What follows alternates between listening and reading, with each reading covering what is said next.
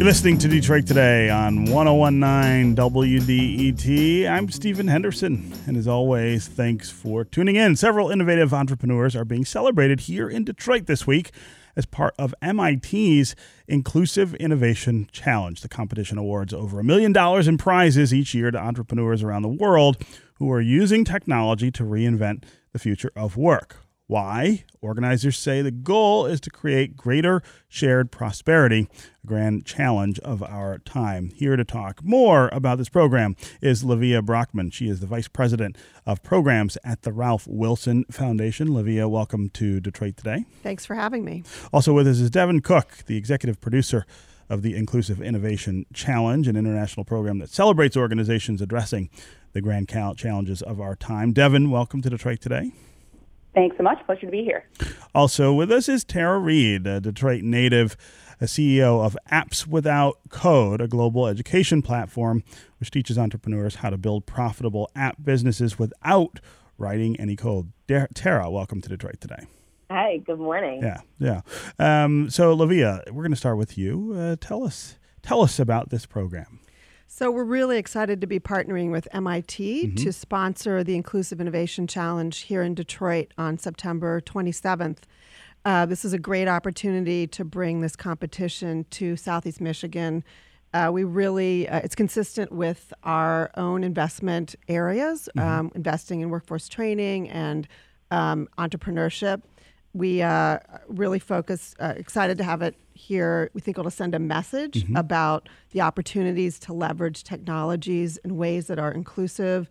And we also want to spotlight inclusive innovation examples in Detroit and Southeast Michigan. Yeah. And Devin, to put this in the sort of global context with which you guys are approaching this. This is not just here in Detroit. This is in many places. Absolutely, yeah. And we at the MIT Initiative on the Digital Economy really see the future of work as a new opportunity to uncover ways to advance economic prosperity for the many and not the few. Since we really see that technology is racing ahead very rapidly, and we're just at the beginning of what technology can really do for us, but our organizations are really not keeping pace with this change. And as a result, we're seeing that more and more people are being left behind economically instead of being swept along for the wild and good ride that digital technology can provide. So our goal with the Inclusive Innovation Challenge is to celebrate and support inclusive innovators from around the world. So these are entrepreneurs and entrepreneurial organizations that are using technology to reinvent the future of work and make sure that we're advancing people's economic opportunity, economic mobility across the globe. So we have regional celebrations and winners identified in North America as the celebration in Detroit. But we're in the midst of having celebrations across the world in Sao Paulo, Nairobi, Bangkok, and in Darmstadt, Germany, near Frankfurt. And then everyone is going to join us. All of these regional winners will join us at MIT in November for a global grand prize gala. So it's an amazing opportunity to bring together all of the leaders in this future of work ecosystem, including the Wilson Foundation, to help us advance the prospects for workers around the world. Yeah. Talk about how the competition works, the ins and outs of it. Devin? Definitely. Yeah. So what we're doing is we have worked with partners on the ground in each of those regions that I mentioned, and the Wilson Foundation being our key partner in North America, to identify organizations that are focused on the future of work. So we've put out calls for applications and received over 1,000 from all across the globe to really vie for these prizes. We're awarding over $1.5 million, and we've worked with a panel of over 700 judges to help review each and every application. Every organization is scored, gets feedback, whether they win or lose, and they have then the opportunity to go before a selection panel of real experts in this ecosystem at each of these different events and pitch to that selection panel, who then determines who the regional winner is that goes on to the final stage of the tournament at MIT. So it's an application process with a very exciting bright light at the end of the journey. And one of the things that's terrific about this is we have built an amazing community of applicants judges, partners, and ecosystem accelerators from across the world that are very focused on advancing this inclusive innovation movement to make work better for more people. Yeah. So, Tara Reid, tell us about the Apps Without Code. What is that? How does that work? Yeah, absolutely. So I'm one of the finalists for this program, and so I run a company called Apps Without Code. What we do is we teach people how to build their own apps without having any prior technology experience. So traditionally, you have to know how to write computer code if you want to build an app. But new technology has emerged that makes that no longer true, actually. So instead of having to learn a whole new coding language, there are programs and platforms that allow you to just tell the app what to do in English. So you don't have to learn another language. You tell it what to do in English. For example, you can literally write, when the user clicks the button, then log them in, right? And so we all kind of understand that as a sentence. And so what we do is we teach entrepreneurs how to leverage these sorts of tools to build their own apps instead of waiting years and years to learn how to code or to have someone hopefully come help them. What we're able to do is take a large group of entrepreneurs who have great ideas, who want to become full-time entrepreneurs, but maybe are kind of doing this on the side or don't have the economic opportunity that they want to. We're able to allow them to become full-time entrepreneurs. And so we teach them how to use technology, and we use technology to do that. It's a little bit meta, but that's how Apps Without Code works. Yeah. And how did you come up with this idea, Tara? Talk about where this inspiration comes from. Yeah, great question. So I stumbled into this. This is my second company. So before becoming an entrepreneur, my background is in tech. I worked at Google, Foursquare, and Microsoft. And I left that corporate tech space to launch my own company. But I myself, while I had worked in technology, I was a marketer. So I know about business. I did not know how to create an app myself. And so I went through this process of learning these really innovative tools that are now out there for building my own app, just with the knowledge that I had without, learning a whole new coding language. And I started building the first company. I built an app, an algorithm. The first company was called Collecto. It was an art startup. And so I built the company's app and algorithm to help people find art, to match people to their art tastes without writing any code. And I started blogging about it. I did a TEDx talk in Detroit about it. And all of a sudden, all these entrepreneurs are really interested in also, building their own company and their own product. We also found that a lot of those entrepreneurs were Black and Latino, who had kind of not had all the access that they wanted to STEM and technology education early on, and they really wanted to jump into the technology industry.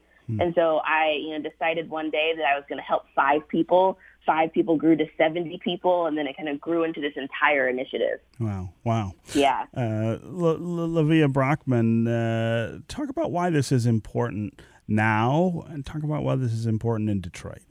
Absolutely. Well, Apps Without Code is a great example of the kinds of activities already going on in Detroit, increasing technology access to a wider range of people, income growth, job creation, skills development. And this kind of competition brings to Detroit folks and entrepreneurs from around the country who are doing this, and I think showcases what they're doing and also spotlights what's already going on in Detroit. So we're really excited about doing that. Detroit and Southeast Michigan have a long history of being the economic engine for the country. And we make stuff here, right? Absolutely. And long history of innovation, and that's and making things, remaking things. So this is an opportunity to sort of spotlight that, elevate that, and really spark a dialogue.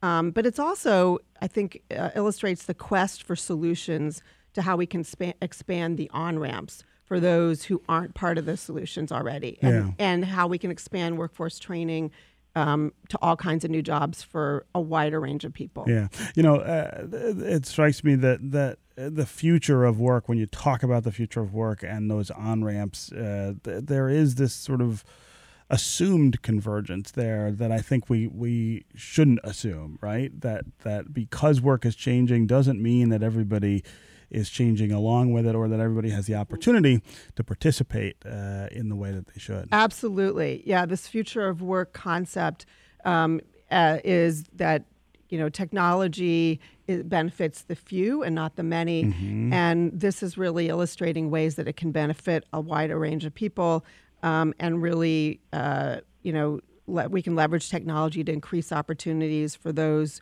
who could be left behind, Mm-hmm. but are not going to be as we change with the digital age. And this region is in the midst of a huge momentum catching up economically. So the technology age is really going to demonstrate there's a wider sweep for everybody through this competition. Yeah.